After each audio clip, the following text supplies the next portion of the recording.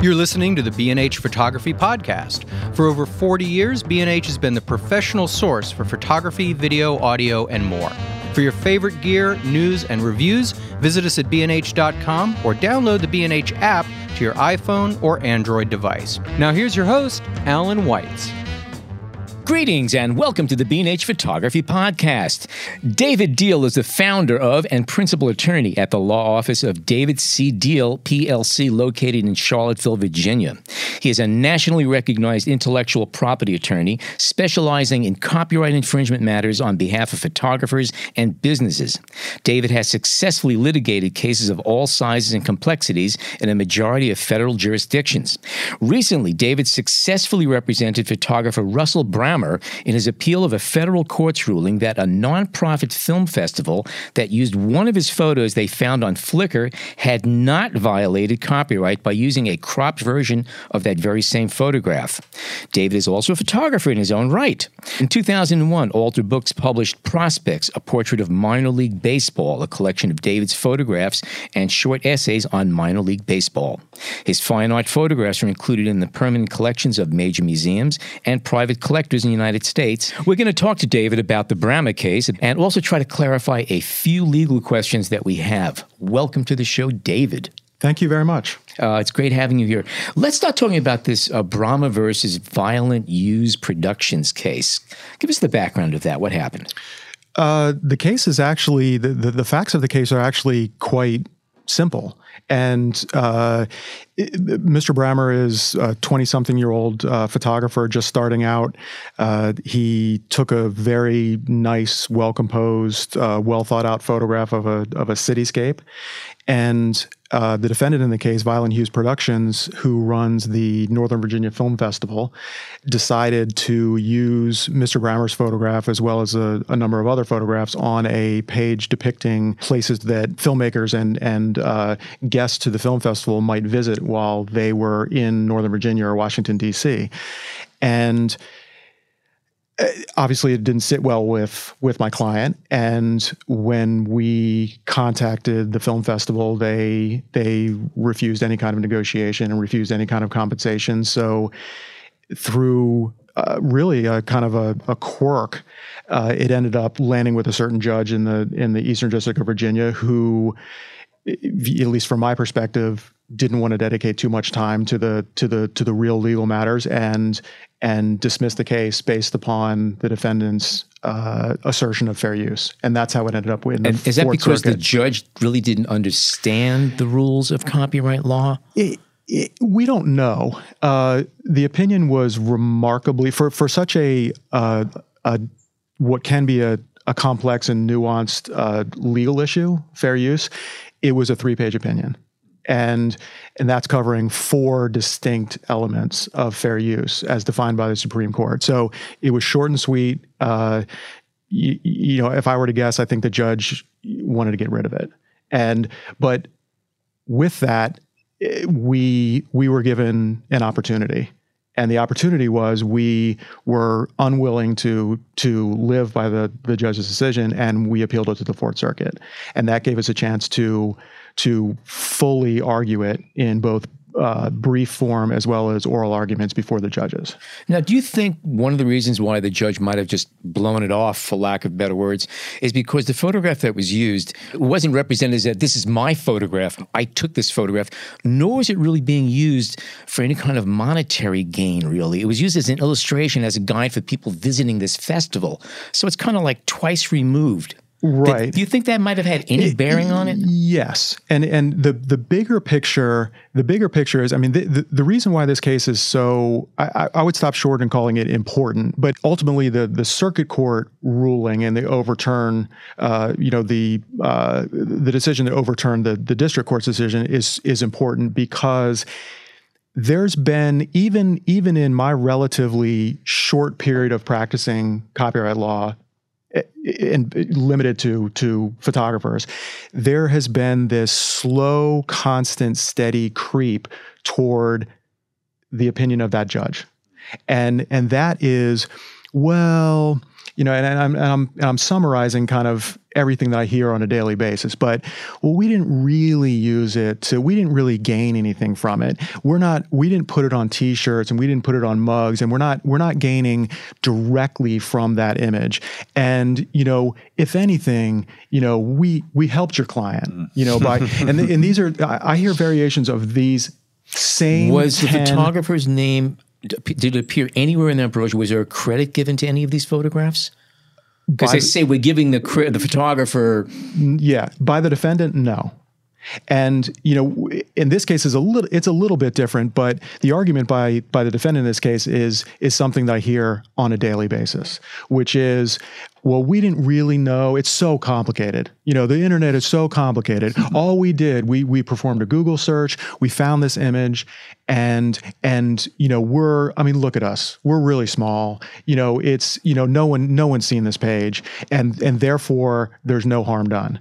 And as a former commercial photographer, and now as an attorney, that's, aside from being inaccurate, right? According to the law, it's offensive because thank you. That's not the standard. The standard is not. There's no harm done. The level that we used it, or the way that we used it, quite possibly helped your client. The issue is that there's this slow, steady creep toward, if you never caught us, there'd be no harm done. And what people don't understand is, commercial photographers, especially commercial photographers that are working in the environment now, that don't have an established body of film, or their work hasn't been widely disseminated.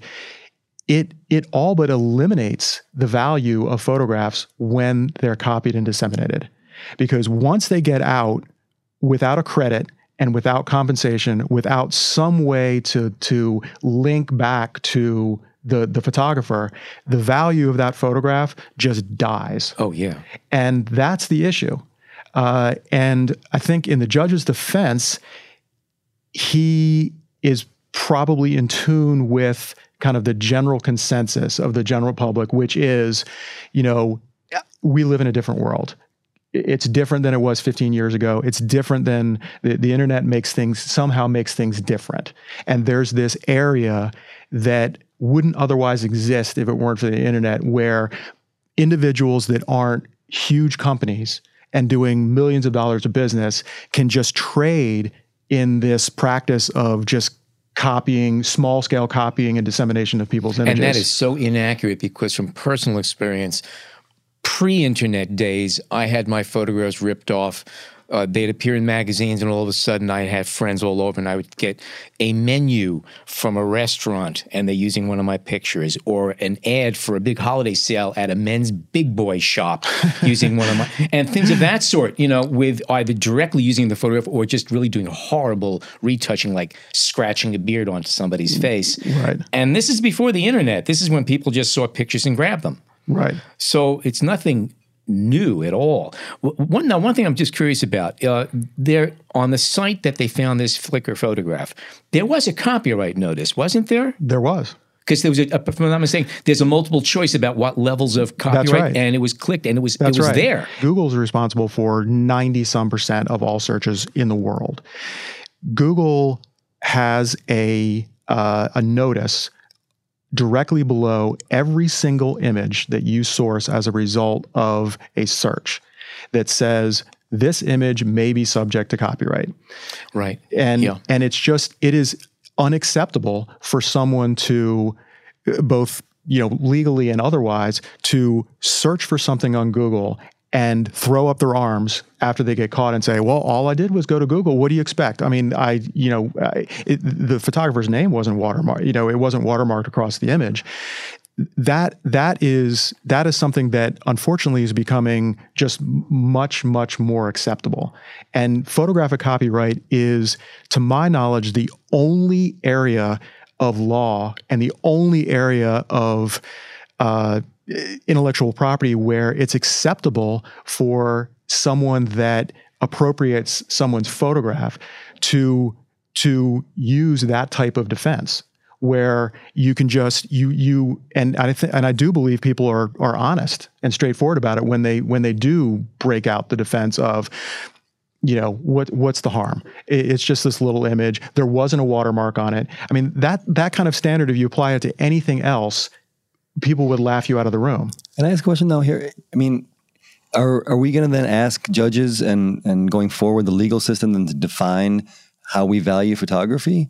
Because as you're kind of indicating, and even what Alan mentioned, pre-internet, the issue is, do we value an image that we find, or any image for that matter? And obviously when there are so many more images being created, and the value may be tending to go down, you kind of implied that the judge may have been just, going with the flow, or he may perhaps feel the same way that a lot of people feel, which is, okay, it's just an image, no harm, no foul, let's just go ahead and use it. So is it going to take some major case to just put a slam brakes on this whole idea and perhaps try to get the whole society to change the way they're thinking? Is that even possible? I do think it's possible. Mm-hmm. I mean, photography it's easy to do that. It's easy for users that appropriate photographs to do that, because in most places, the only place that it exists is online. So it's not a print. It's not a sculpture that occupies a lobby. It's not a magazine you bought on a stand. The pictures are being delivered to your phone daily. That's right. And along with the notion that if you copy it, it's just going to go away. Like after you use it, kind of the potential harm is gone. But that's what makes photography different, is that when you're viewing it on a screen, it's somehow a little bit more detached than a physical object that occupies different space than a photograph does. And in my experience, just in the past couple of years, it matters. I mean, the Brammer case is a perfect example. I mean, the Brammer case is small potatoes. I mean, fundamentally, it is a small case, but there is a tremendous value. And my client didn't think twice about appealing it, and my firm didn't think twice about representing him in the appeal, is because it matters. It matters that we challenge the judges that have this notion that something so important and nuanced can be potentially be dismissed so easily. But it's also important because, things have changed, because prior to the Fourth Circuit overturning the case, opposing counsel used to throw that case in my face and say, well, you're familiar with Brammer, and so it's important to the IP world, specifically the photographic copyright world, is relatively small. And when certain attorneys, usually plaintiffs' attorneys, make a point of not folding, and that's not exactly the right word, but not just kind of going with the flow, it makes a difference. Because now, I go back to those same attorneys that threw the district court opinion in my face and say, look, this is it's not only been overturned, but it's been overturned by an appeals court.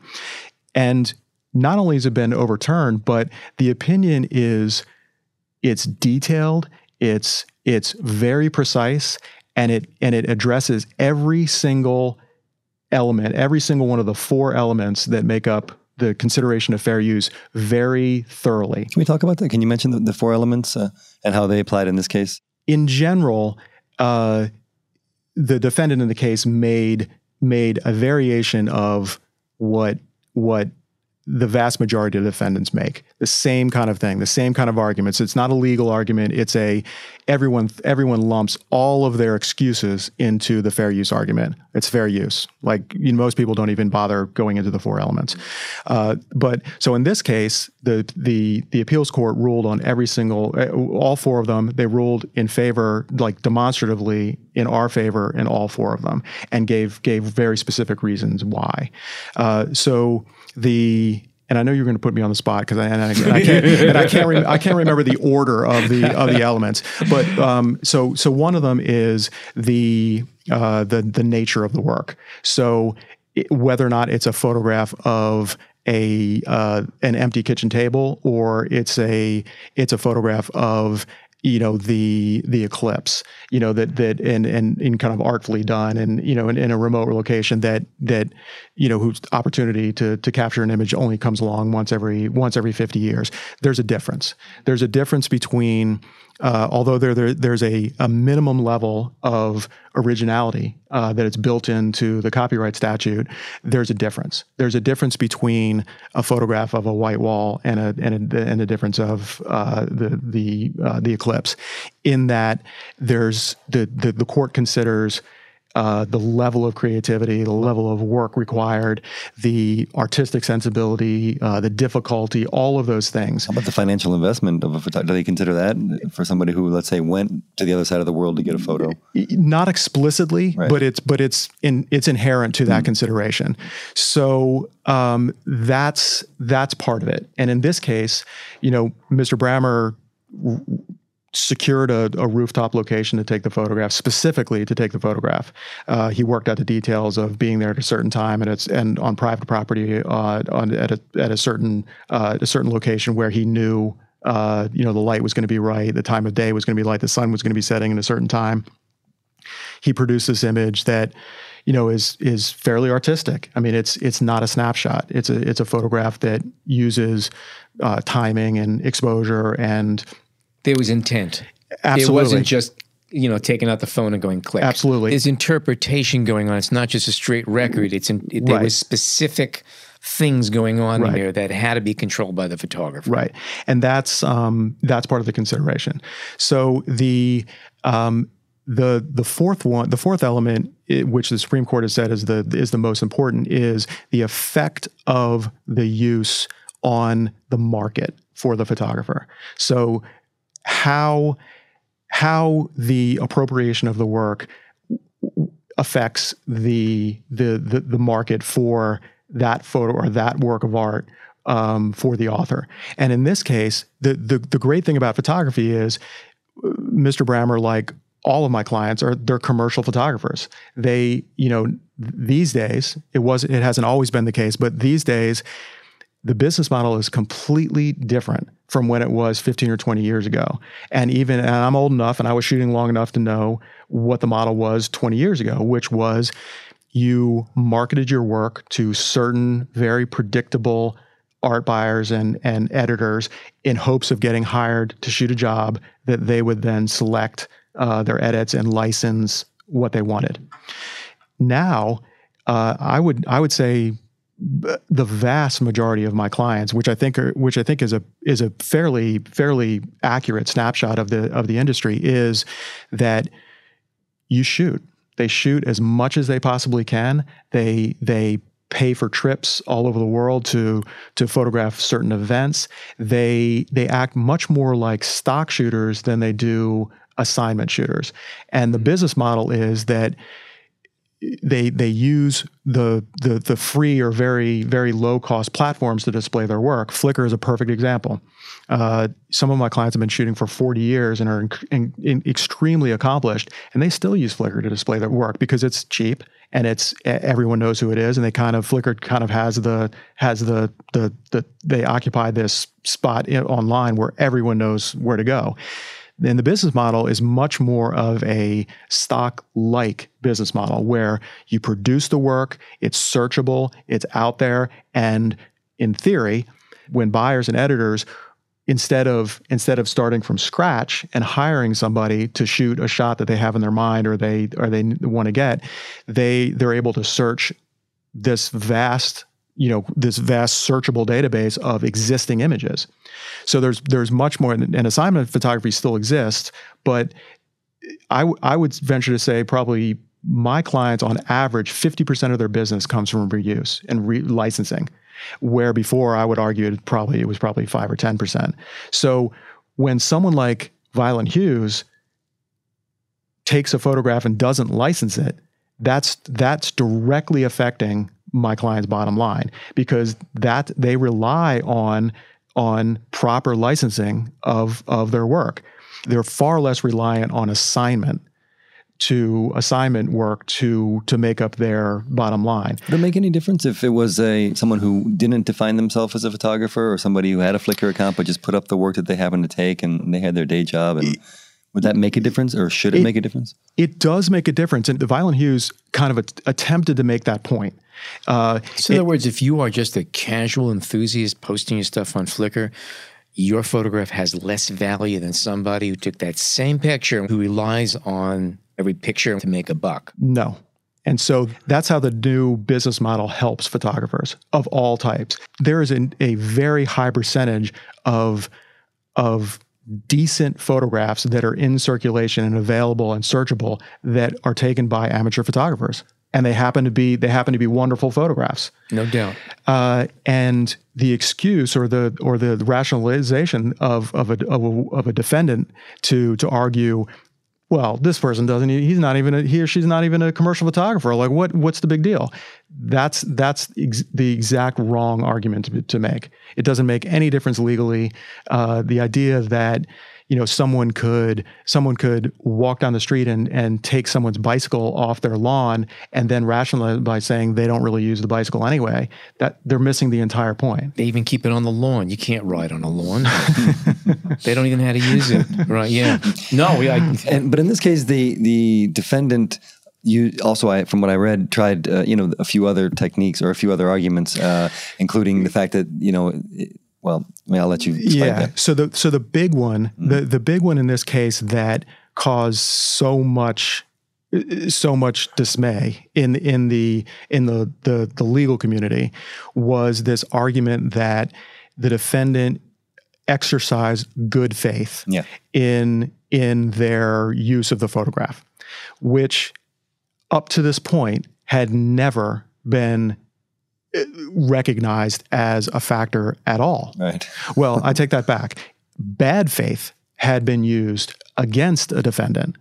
Good faith had never been used as an asset for a defendant. And the defendant tried to use the inverse of the bad faith argument that courts had recognized. Can I ask real quick, did Violent Hughes have a lawyer that was, well versed in this? And was this a case that, lawyers decided to take up because it's a big case and let's try to fight it out, or it just happened to be, Yes, they did. They did. Okay. And they had so a nonprofit and a beginning out photographer hired two really big lawyers. That's or right. At least two big lawyers jumped in to help out. Yeah. So Violent Hughes originally attempted to represent themselves. Mm-hmm. They're not permitted to do that because they're a business entity. So they hired is not the right word, but Kirkland and Ellis agreed to represent them pro bono. So at any given time, and the case is still active, by the way, because we're back in front of the district court.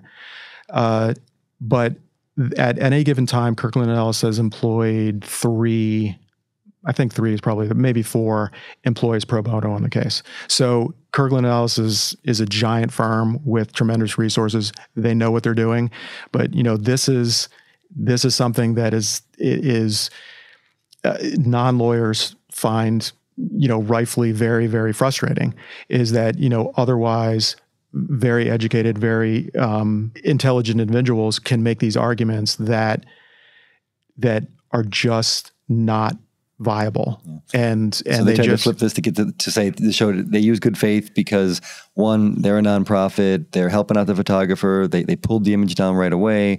This was their argument, more or less, right? That's right. Yeah. And therefore they should not be liable. Right. And that there was no watermark or no credit embedded in the photograph. But doesn't this all kind of boil down to this idea that we keep getting at, which is that how are we going to value photos? I mean, and they're basically saying, well, no harm was really done, and let's not worry about this person, this photographer. Let's just get on with it, and let the internet and the market kind of determine what's going on. Yeah, and that's the battle. Yeah. That's the battle the we is my clients and my office and lots of other attorneys that do the same thing. There is a risk that slowly but surely, the legal framework around copyright and photographs is going to change. and that's a horrible thing. No other intellectual property discipline is subject to the same creep. Is photography a little bit behind the other arts and the other industries in the sense that they've kind of gone through this already and they've established themselves and they've redefined the legal parameters, and photography is yet to do that? Is it actually even different from arts? You just said, different photography, different than art. I think art in general has the same kind of parameters where a lot of people don't take it as seriously as, say, a Coke formula, or the ingredients of something that's a commercial product. I think a lot of people view photography and artwork as sort of like this vague, flaky thing done by vague, flaky people. Certainly. That is certainly. I mean, I've experienced it. I experienced it when I was a photographer, and I experienced as an attorney even more, where it's individuals, otherwise smart, intelligent individuals, are very comfortable making that argument that art, and specifically photography, occupies this place where it's fun and useful, and it has a tremendous number of positive aspects to it, but it somehow doesn't rise to the level of protection. Yeah, and that's that's a disappointing part about things. All right, so can we then kind of summarize? I mean, you're temporarily won the case. I'm not sure what's you said it's still going on. It's still going on. It is. And right. what happens procedurally is that in the federal court system, the lowest level of court is the United States District Court. So everything starts there. If it's potentially a case can end there if there's no appeal. But we appealed the decision on the summary judgment stage, and it was essentially kicked back to the district judge or the district court. So the appeals court stepped in. They said, we disagree with the district court's ruling on the motion for summary judgment. You must change it. A circuit court essentially orders the district court to change their ruling, and then we start from where we were. So we still have a trial to prepare for if we're going to go forward. We still have jury instructions to prepare. We're at the tail end of the trial stage procedurally, but the case is not over. I would argue that the most important part of the case is over. The big picture is over.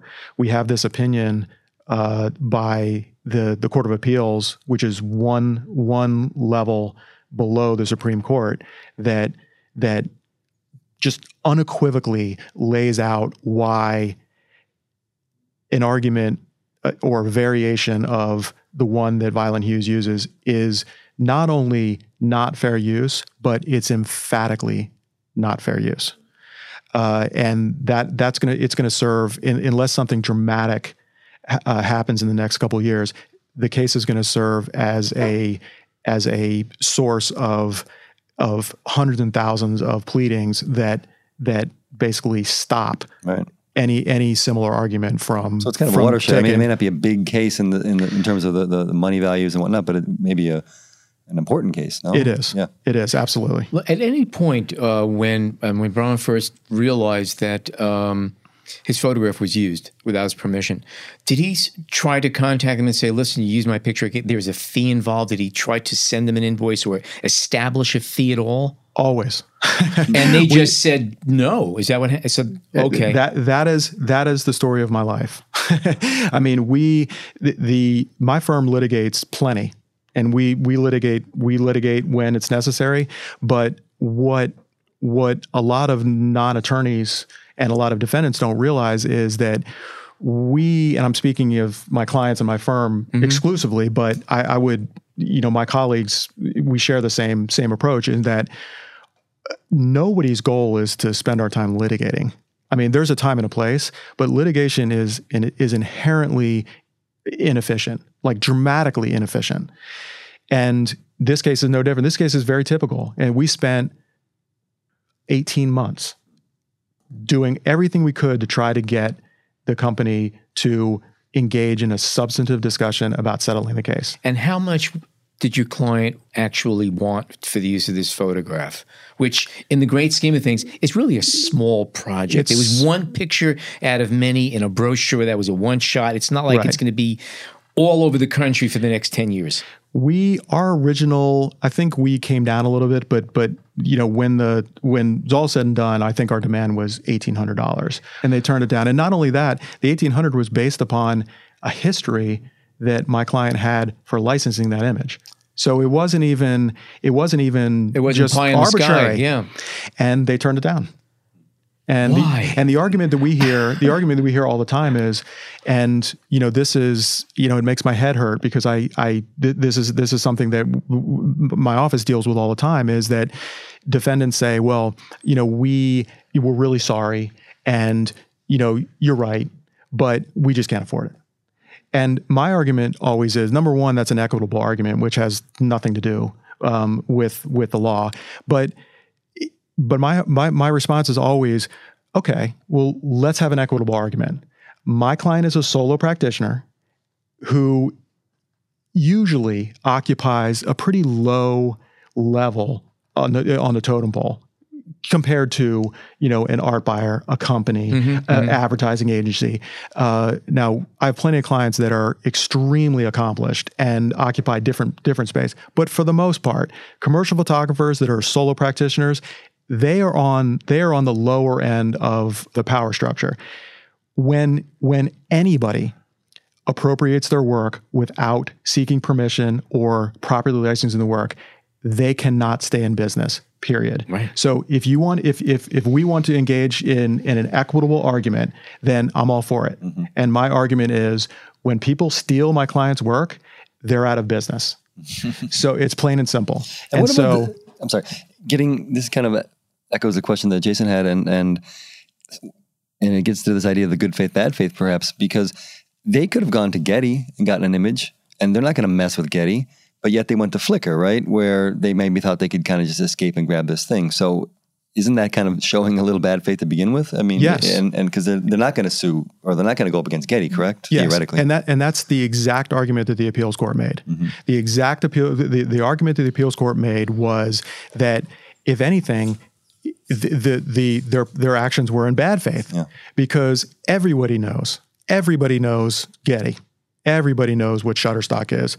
And the idea that you can throw up your hands and say, well, I went to Flickr and I didn't consider any of these other options, is just, it's not a winning argument. Yeah. And the appeals court called them on it, rightly so, and said, there are thousands. And the argument that we make all the time as plaintiffs' attorneys is, take the picture yourself. If it's not a big deal, right. And the flip side to infringement, a lot of the flip side to infringement is, once infringers are found out, they're like, well, the photograph's not that. We could have used any photograph. That's typically, well, you see how there's a problem in that, right? But you didn't. You chose to do the quick. The quick fix or the lazy fix, and you decided to take someone's photograph where it matters. One of the things I read in response to the Bremer case was, why don't we in order to really put an end to this, why don't we take these issues out of the civil court and make it a criminal case? Is that something that is considerable or realistic? And then would that really stop people from doing it if they're facing some sort of real heavy fee or even jail time? Believe it or not, there is a criminal copyright statute now. Okay. You never hear of it. I've never even heard of it's never raised. And I look at it so infrequently. I've looked at it, but I look at it so infrequently that I don't know the exact parameters of it, but there is a criminal copyright statute. It involves, like the vast majority of criminal statutes, and unlike the civil version of the copyright infringement that is strict liability, the criminal version, and it's very narrow, has all of these mens rea parts to it, which is there are two parts of a statute, a criminal statute. There's actus reus, which means the actual actions, what you did, broke into somebody's house, hit somebody over the head, and then there's a mens rea aspect of it, which means your state of mind or your intent. the criminal copyright, the federal criminal copyright statute has both. So, and I believe, if I'm not mistaken, it has an even higher standard, which includes knowledge. So, a person to have violated a criminal copyright statute, you have to have knowledge that it's copyrighted. You have to know exactly what you're doing. You have to really prove something. You have to act. I think I forget what the standard is, but it's like reckless standard, and I know so little about the criminal statute just because you never hear about, and I'm not sure. I imagine, like any other criminal statute, it would have to be brought by some kind of prosecuting body. So it'd have to be brought by a U.S. attorney, like other criminal statutes need to be. So it would be out of the hands of an author of a photograph. Right. I see. Yeah. Okay. So maybe just to wrap this section up, can you tell us a little bit about what you consider when you're looking at a case, whether you're going to take on that case from in the case of a copyright infringement or something? Is there, I mean, do you welcome all comers and or do you say, you know what, this one's not going to really work for you? And how do you play that out? I don't have a hard and fast rule. I tend to still, I've been practicing for going on 7 years now, and I still kind of feel like I've got a little bit of a chip on my shoulder when it comes to Well, I think we all like the fact that you were a photographer and you seem to really care about this. Yeah, and that's not, it's not an act. Yeah. It's my clients, especially ones that are starting out, and I used to do this when I was still shooting. I used to feel the same way toward younger photographers that I had personal relationships with, about advising them to take stands when you need to take stands, to compromise when you need to compromise, and the same principle is at play here. I tend to give every case a chance. There are some cases that through a variety of factors aren't worth anybody's time, including an attorney's, because, contrary to what a lot of infringers claim, cases are very high maintenance. They take a lot of work. They take a lot of research. They take a lot of grunt work, just to make sure that we're on solid legal ground. We have our facts straight. We know who the proper entity is that should be compensating the plaintiff. And that said, I like taking on cases that might not be large cases, but in the end, I do my best to explain to my clients that there is a threshold. There is a threshold a minimum threshold that just needs to be met, because it's not going to be. You don't want my office or anybody else, any other attorney, working on a case that they're not going to be fully involved in because of certain, usually financial factors. You don't want that kind of representation because it doesn't do anybody any good. But that said, there are plenty of what I would consider modest cases that we prosecute and we get settlements out of it's well worth the time. Yeah. This one's a little different though, because the settlement may not end up being worth it. I don't have any idea, but you looked at this case as almost like a potential home run, right? Like this is so at least the original decision that came down, you're like, hey, this needs to be challenged, right? And you took it on for that reason. Yes. Yeah, and absolutely. Like you get to, this case is a perfect example. Most cases never even get close to litigation. Mm-hmm. So this case not only got to litigation, but we proceeded through litigation almost to trial. Right. Of the cases that I litigate, we almost never get to trial. We never even get close. The litigation threshold is usually the point where everyone comes together and says, hey, look, we need to, this is ridiculous. Right. If it's not the attorneys, it's the judge. The judge sometimes the judge will step in and say, gentlemen, we are not spending a day's worth of time in federal district court on a case like this. And it's a little disappointing, but my clients have no other option but to file in federal court. We don't have a state court option. So that's why we end up in federal court. So this case made it all the way to trial. And so the Brammer case was a perfect example of, we passed the point of no return like a week after we filed the case, because they lawyered up. It was clear that they weren't going away. Pro bono attorneys, a team of 3 attorneys, made it very clear that they were not going to settle the case. So at that point, you have the option of folding. What do you think the reason was? I mean, why would they? Yeah, that's wrong. Because what was the draw here? This is such a, I hate to say nothing case, but it's right. In the greatest scheme of things, it's pretty minor. It is. And my 2 cents, there's a difference. There's a difference between a solo practitioner like myself, or even a small firm that has 2 or 3 attorneys, and a large firm. And Kirkland & Ellis is a large firm. Not only a large firm, but a very large firm. The difference is that cases like this case, in which they agreed to take, serve a very valuable purpose to their young attorneys, which is practice.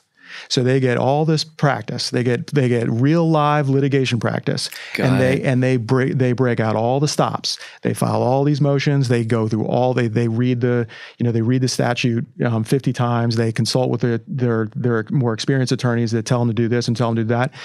If I were to guess, that's what happened in this case. Any other case and any other experienced attorney would not dedicate the resources and the time that they did. And I think that's what happened here. And they're entitled to do that. And Violent Hughes is entitled to seek out pro bono help that is going to fight for them that way. But it wouldn't have happened otherwise if the dynamics were different. We're going to take a short break and come back with more about copyright law with David Deal. Stay tuned.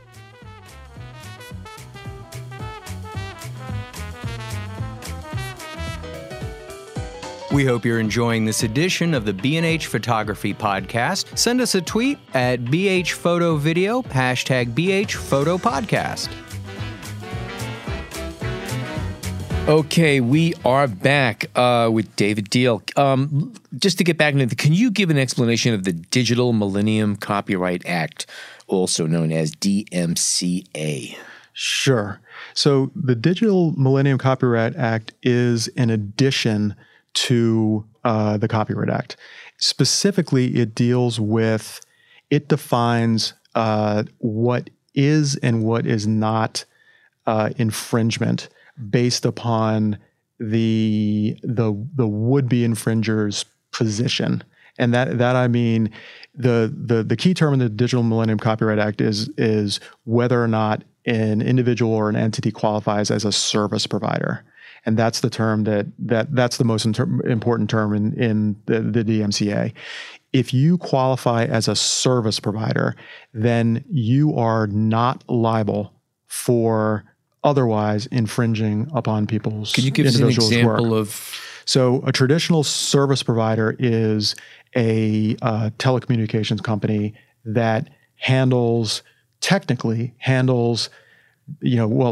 traffic and the digital files that represent photographs. So if you are, let's say, Verizon, before the DMCA, a point could be made technically that Verizon, every time they copied the digital version of a photograph or any other thing that's protected by copyright, they're infringing. Yeah. They are infringing.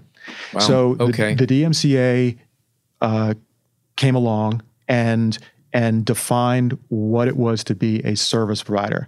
Now, service provider, classic, obvious service providers are exactly what I described.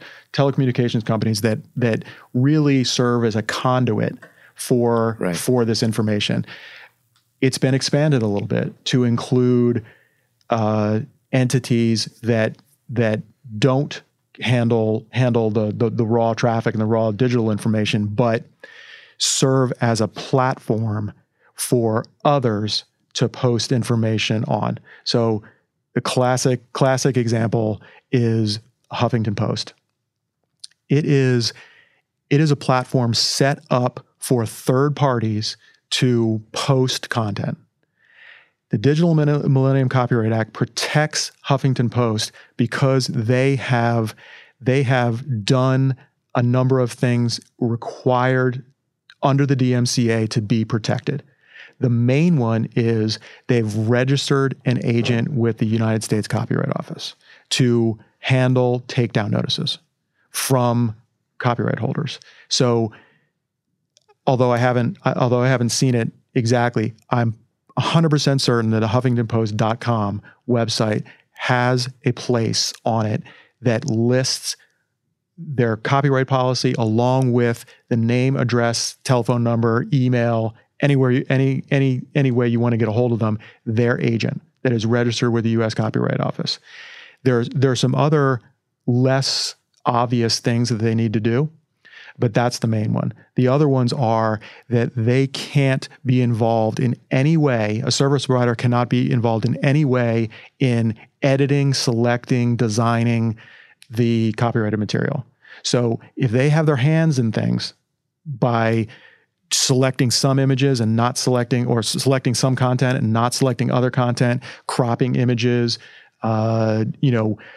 copying some content that someone submitted to use for something else, then they're no longer protected. As long as they stay in this very narrow range or description of what the DMCA defines as a service provider, they're not liable for infringement. And this is it's an ongoing debate. And other companies that you might not necessarily consider a service provider trying to become classified as a service provider? Absolutely. Yeah. And they're, along with fair use, the DMCA is it's a distant second, but it's a clear second in terms of what I hear most often. There are, just because someone claims they're a service provider, and just because someone has a registered agent with the Copyright Office as well as posted on their website, does not mean they qualify as a service provider. A service provider has to has to satisfy all these other requirements too. The main ones I described. You can't, in kind of layman's terms, you cannot have a hand in what the content looks like and what it contains. How long ago was this act put into place? It's been within 20 years. Okay. So it was a response to, and the law evolves, the copyright law evolves just like any other kind of law. It evolved because of technological changes. And, I'm speculating, but I would guess that some attorneys and some photographers and some intellectual property rights holders made a case, made case or cases, before the DMCA was enacted that these companies were violating the Copyright Act. And, laws are typically the result of judges kind of going that direction, constituents complaining to their representatives or businesses complaining to their representatives that this is unfair. And in this case, the DMCA is completely appropriate, in my opinion. Would somebody like Facebook, Instagram like to become a service provider, therefore, and be able to avoid all the issues of infringement and copyright, and then they'll follow that up with? I bet they would. Yeah, they are. They are. Yeah. But we can limit our discussion to the big ones. Instagram, Facebook, Pinterest. They're the major ones that technically they qualify as service providers. But with those companies, and there are other companies that fit the same description, there's so much more going on with their platform. At least from my perspective, Instagram, Pinterest, Facebook are the same as Napster. They provide this platform that it's not all but it permits the permissive infringement of, limited to photographs in this case, because it's primarily photographs in those cases, and to potentially oversimplify the situation, they throw their hands up. They're like, well, all we're doing is creating this platform, just like Napster did. All we're doing is creating this platform. We can't control what people do. They want to, if they don't do the due diligence and figure out whether or not they can download this music or upload this person's photograph, it's not our responsibility. We've complied. And in this case, the law is slowly but surely moving against them, in that they're like any case of negligence, which is a very, very broad, general legal term. In any negligence case, you have to and this is summarizing quite a bit, but it's negligence if you don't keep up with the market standard and the industry standard.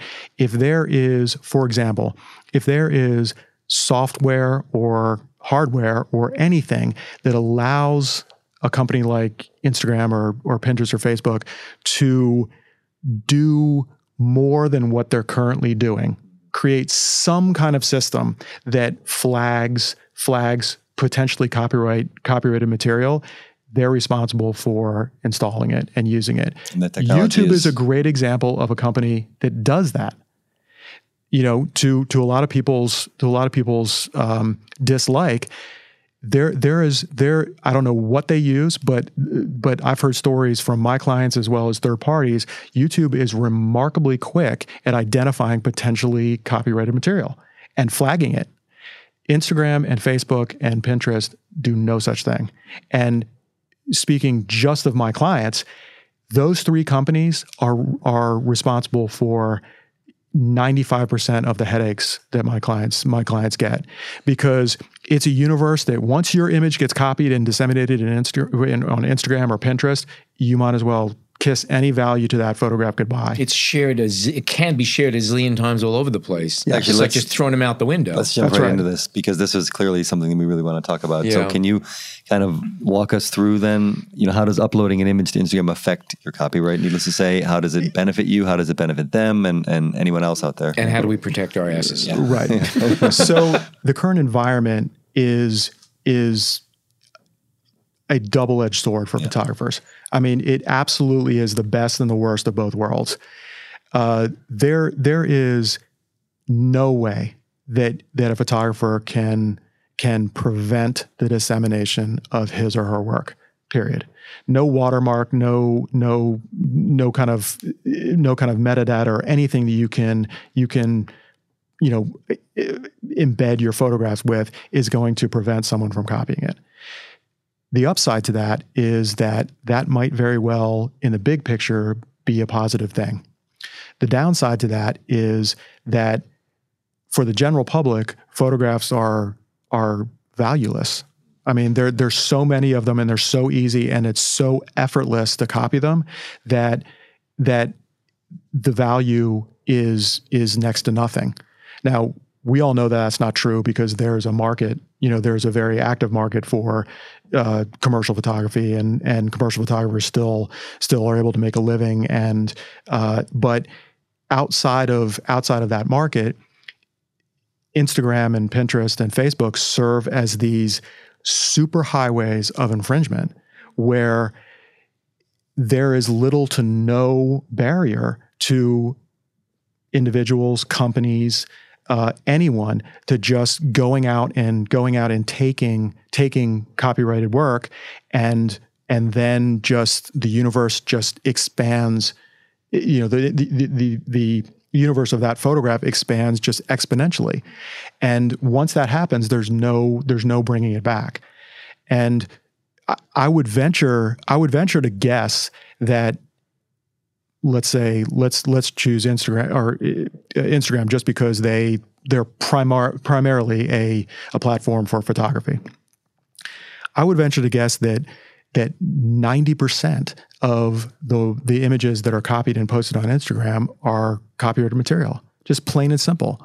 Now, they might not all be actionable, because a non-commercial photographer who has a very small network on Instagram, you might want your friends to copy the photographs. You might want everyone in your group to make copies of them and add funny faces to them, whatever. But everywhere else, photographs of celebrities, news events, everything that any photograph of any kind of significance. I would venture to guess that 90% of those photographs that are being disseminated are violating somebody's copyright. And not only violating it, but there's no credit, there's no link, there's no evidence that there's a copyright holder at all. So once one entity makes the decision to do that, then everyone else has this implicit understanding that it's okay to do it. There's a hole in the raft right there. That's what you got. And so, the vast majority of my clients independently have communicated to me the current problem with those 3 platforms. Do you post on Instagram? I do. I have such a small network that it doesn't. No one sees my photographs. But I take it seriously, and as everyone should. I take it seriously, composing my photographs and making sure that I have a manageable group. But I certainly don't copy and post photographs that aren't mine. That I haven't taken. Right. And I'll give you a very real life example of how Instagram is single-handedly destroying photographers' livelihoods. That's a pull quote. All right. So I have a couple clients that are otherwise described as paparazzi. They live here in New York. Their business is to supply certain clients with photographs of certain people at certain times. That's the way it is. There's a huge market for it. They perform this very, very valuable role. People love to hate them, but they're the only reason they're in existence is because there's a demand for it. There's an overwhelming demand for their work, and they're really, really good photographers. For example, I've had cases where a client takes a photograph, uploads it to his stock agency's server, never been disseminated to the public, never been published, and someone breaks into the server, steals the photograph, and disseminates it on Instagram to different fan sites. And the fact pattern of my cases are that once it gets disseminated, it's a high quality photograph, it's someone that's in the news, then inevitably it ends up in the possession of the person who's the subject of the photograph.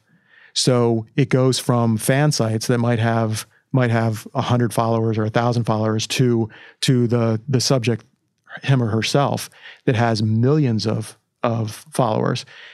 Once that happens, the value of that photograph is zero permanently.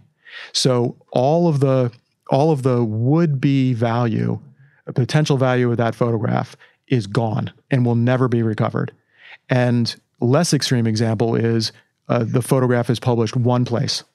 It's published in a regular client by traditional means. It goes to their agency, who they have an agreement with to supply all their work to. That agency farms it out to some publication that publishes the work.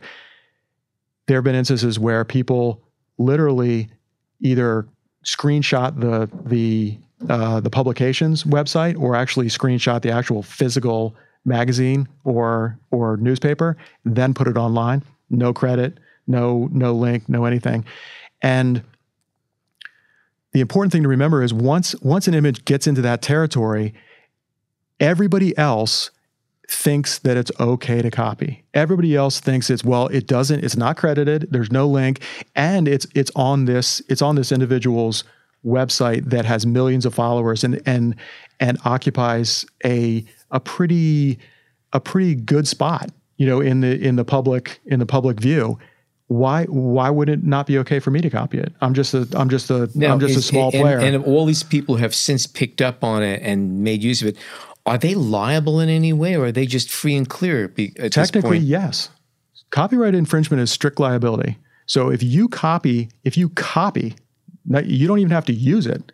If you make a copy without proper license or permission, you have violated the copyright statute. Regardless of how many generations it's gone through of not being. Absolutely. Okay. So you have a lot of guilty people out there. Yes. And now the vast majority of these cases are not viable. Sure. Just because, for numerous reasons. And this happens, the dynamic that you just explained happens all the time with big companies. The big companies are second or third or fourth or 10th down the row. And they're like, well, how are we supposed to know? Happens all the time. And that's just simply not a defense. And, but just to jump back a little bit, let's say for a photographer, more or less like ourselves, who small following on Instagram, but Instagram can serve us a little bit because we can get our work out there and someone may bounce back, whether it's just feedback or a small job or whatnot. Instagram, and I guess Facebook owns Instagram, so they don't own anything. They're claiming that they're just a service provider, right? So they don't have any copyright. They don't own anything on this. And it comes down to us whether we want to play the game, right? Whether we want to have the double-edged sword, in our back, where we may get a benefit out of it, but ultimately, if something happens, we may not have, the photo may lose its value.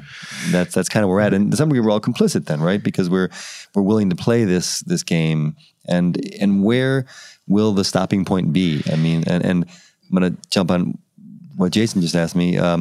Is it going to be a technological thing? Is it going to be a money thing? I mean, if YouTube can do it, why can't Instagram, find an algorithm to stop this? That's the question. Mm-hmm. The question is, we're certainly not at a point where everyone feels comfortable. Everyone feels inherently uncomfortable now. Yeah. Everybody does. The photographers do. Instagram does. All of the third parties that kind of weighed in. Everyone feels uncomfortable because we're not in a place where everyone understands and everyone considers fair. Images are remarkably easy to detect online. For example, a solution might very well be Instagram to develop some kind of system where they create a database of images that people have flagged, authors have flagged, and that it's permanently on this list. From that point on, it's permanently on a list where it needs to be it needs to be cross-checked. Any incoming information needs to be cross-checked against that database. Or, placing a small amount of responsibility on the artist or the photographer to supply a company like Instagram with low-res versions of all the photographs that are their copyright and that they don't want disseminated on Instagram. Those strike me as very easy, low-cost solutions that would solve the vast majority of the. I mean, I suppose it impacts commercial photographers the most. You'd have to do a little bit of work. You'd have to do a little bit of work developing or at least editing, your top 10% of photographs that you absolutely positively do not want to be copied and disseminated. But there would be no stopping, amateur photographers from doing the same thing. If you want to invest that little bit of time, then it would effectively shift the burden to Instagram that would now be in possession of that information and the technology to detect it. It would change the balance of the way things are right now for the better. So now, how many pictures a day offhand do you know would Instagram post on an average day? Do you have a number in mind? I have no idea. Let's just say millions. Let's get millions. Okay, now there are a number of organizations or companies, whatever you want to call them. One of them would be, I think it's Photo Rights, where I belong with them. You send them for X amount of dollars, you register your photographs, and they basically keep an eye out. And every few weeks, I get a report. Hey, we found this, and quite often, it's stuff I posted years ago. They're still actually digging it up. So this technology exists. It exists. Now, you take that same technology and you have Instagram use it. They have a lot of work they're going through every single day, and then they have to first verify. Now, a lot of this could be automated, but ultimately, somebody has to sit there and look and decide yes or no, do we pursue this, which alone would be a huge expense. Is that one of the reasons why they don't want to bother with it? I don't know. I mean, I don't know, but I would venture to guess that, they're gonna get away, or at least try to get away with the least possible involvement. But I do think the time is going to come, and the law and the consensus is moving in the direction where they're going to be required to do more.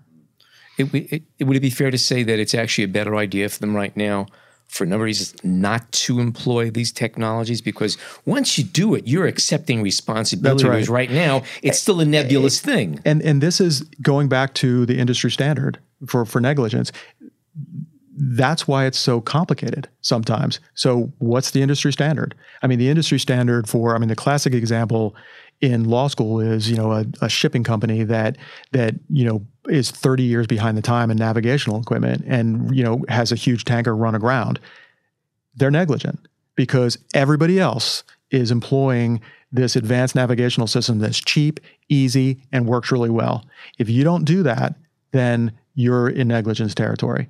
And I think we're slowly but surely, those companies are moving into that territory where all these other companies can do it. All these other companies can, like image rights, and I happen to work with Pixie, who is another a company that does a terrific service for photographers. In their interface is sophisticated and easy to use and user friendly, and kind of puts the onus on the photographer to kind of pick and choose, which things they think are viable or not. It's not complicated. Mm. And if Instagram refuses, or Facebook or Pinterest refuses to engage in that type of technology, voluntarily, they're eventually going to be forced to do it. Let me jump in here really quick, just because, we're running a lot longer than I thought, and there's a ton of stuff I think we'd all like to ask, but I told you, just stick to yes or no answers, but no, you keep talking. maybe you can just throw out maybe a quick, checklist that we can have our listeners, to our listeners, to what they should do to protect themselves, and maybe just best practices, for once they push click, going forward. And then there are two things. Mm-hmm. There are two things that are just disproportionately worth every photographer's time. Mm-hmm. The first one is timely register all of your photographs. Mm-hmm. That is the most efficient, best thing you can do. If you are a commercial photographer, or you are concerned about the infringement of your work, timely registering your work is an absolute necessity. And there are a number of ways you can accomplish that under the copyright statute. The easiest one is you register it within 3 months of first publication. That's the easiest way to do it. Kind of the backside of it is you can register a work within 1 month of infringement. Mm-hmm. So it's a little trickier, because you have to know when the infringement took place. Right. There's no discovery. Does the work have to be published? I mean, can you just register an image you took that hasn't been published yet? Absolutely. Yeah. So if you register a work prior to publication, it's automatically timely registered. Right. That's the best way to do it. Best way to do it. And my clients who are the best at timely registering their work register their work in groups every 3 months. So you cannot lose. Now, if I'm not mistaken, it's like about $50-something for up to 750 images or something like that. It's not expensive. It's not expensive, and I thought it was 35 and might be 50. It could be. I think 35 it might be. Yeah. It's remarkably inexpensive, and now although they reduced the number of images that you can register as a group, I believe it's still in the neighborhood. It's a couple hundred. I think it might even be as high as 750. It's well worth the trick time is to and effort. Just cherry pick your image. Don't just take your. That's just right. Don't upload your memory card and go all of them. And the copyright statute has a giant fork in the road. So one side is actual damages, and the other side is statutory damages. Actual damages is for images that are not timely registered. Statutory damages are for timely registered images. If an infringement is determined to be willful on the part of the infringer, then you're eligible for up to $150,000 per incident. So those are really big numbers that come with very little effort. And speaking as a plaintiff's attorney, the option of litigating with statutory damages and fees, by the way, that come with it, we're in completely different territory than actual damages. So actual damages, you're limited to proving with no level of speculation what your actual damages are. So the truth of earning a living in photography is to putting out your stuff there well in advance and hoping you get ripped off many times. Find a good lawyer. I forgot about that part. Yeah. So what was the other one? There was two. So the other one is, and this is, my clients have like a very wide range of views on the subject matter, and it concerns attaching your copyright or watermark to the image. Lots of photographers don't like to do that because it changes the image. Mm-hmm. What I found is what is kind of a happy medium is including a watermark, but one that is very, very faint. It's there. It's obvious. It's not in the corner. It's either diagonal or across, that is so light and is at 10% or 20%, that the image can't be exploited without someone noticing it, and it's very difficult to remove. The only problem with putting a copyright notice in a corner is that it can be easily cropped out. And that happens all the time. All the time. So those two things, there are other things you can do, but those two things, if you're going to pick and choose what's the most efficient, those two things dwarf everything else. And what's the value of writing copyright in your metadata? Is there any value to that at all? There is. The value is if there is existing metadata with a copyright properly credited, you get the assumption that, assumption is not the right word, but the burden shifts concerning willfulness. Gotcha. So if it's there and it's easily accessible and it says clearly copyright whomever, then the burden shifts to the defendant in the infringement to prove that the infringement was not willful. Otherwise it remains with the plaintiff. Gotcha. Okay. I mean, like I said, there's a lot we can talk about. A lot of questions we have left on the table, but it's going to have to wait till another time. Quick question. What are you shooting right now? Not a whole lot. I shoot a lot with my phone. Okay. And 5 years ago, I would never, ever have admitted that, but I shoot a lot with my phone. Oh, you're not alone. That's, I mean, in the past few days, we did a lot of recording, and that topic came up a lot. I shoot with my 4x. I still have a 4x5. Oh, cool. And I still have a Rolly, but I don't shoot a lot. Really? Yeah, I don't shoot a lot. I shoot portraits of my kids with my 4x5. All right. Well, there you go. That's good. Yeah. So what kind of digital back do you have in your 4x5? Oh, I don't shoot. No, I don't have any. and I shoot slides too. I shoot 4x5 slides. Wow. Okay. That when you get them, I mean, I shot digital slides for like 15 years, and I got hired specifically because I shot that way, and then that went away. But there was a long period of time where I got hired because I shot 4x5 slides because they look different. It's gorgeous. Gorgeous. Yeah. When you get it right, you get it right. And it just like, you cannot believe it can look that good. Yeah. But even black and white too. Is there kind of a clear moment when a photographer should reach out to a lawyer and should kind of pursue a case? I mean, is it about the size of the infringer, the company that infringes? Is it about how much you can make? Is it about, unless you want to make a stand, of course, I mean, is there? Yeah. I mean, I feel calls from all different types of people.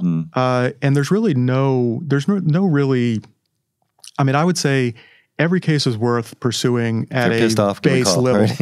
Absolutely. Yeah. And I make that clear to a lot of clients too, that, these cases, they're not, they might not be huge and they might not be, the first thing I explain to my clients is that even the upper end of my clients, we're not talking about a windfall. It just, things like that, they don't exist. Right. Like I've had plenty of cases and I've had plenty of very good results, but a photographer who is not versed in the process is under the impression that all they have to do is catch somebody using their work and they're going to, and it just doesn't exist that way. Yeah. It doesn't exist that way for so many reasons.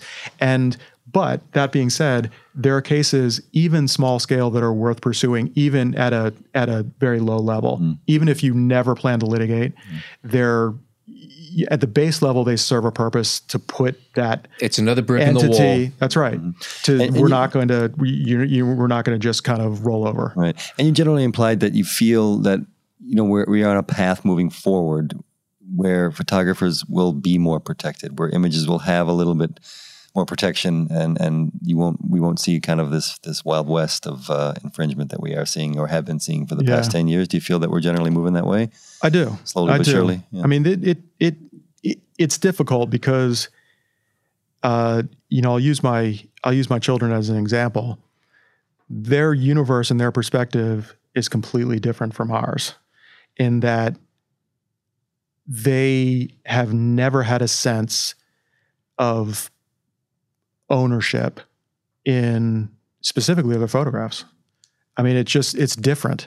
They don't treat them the same way. They treat them as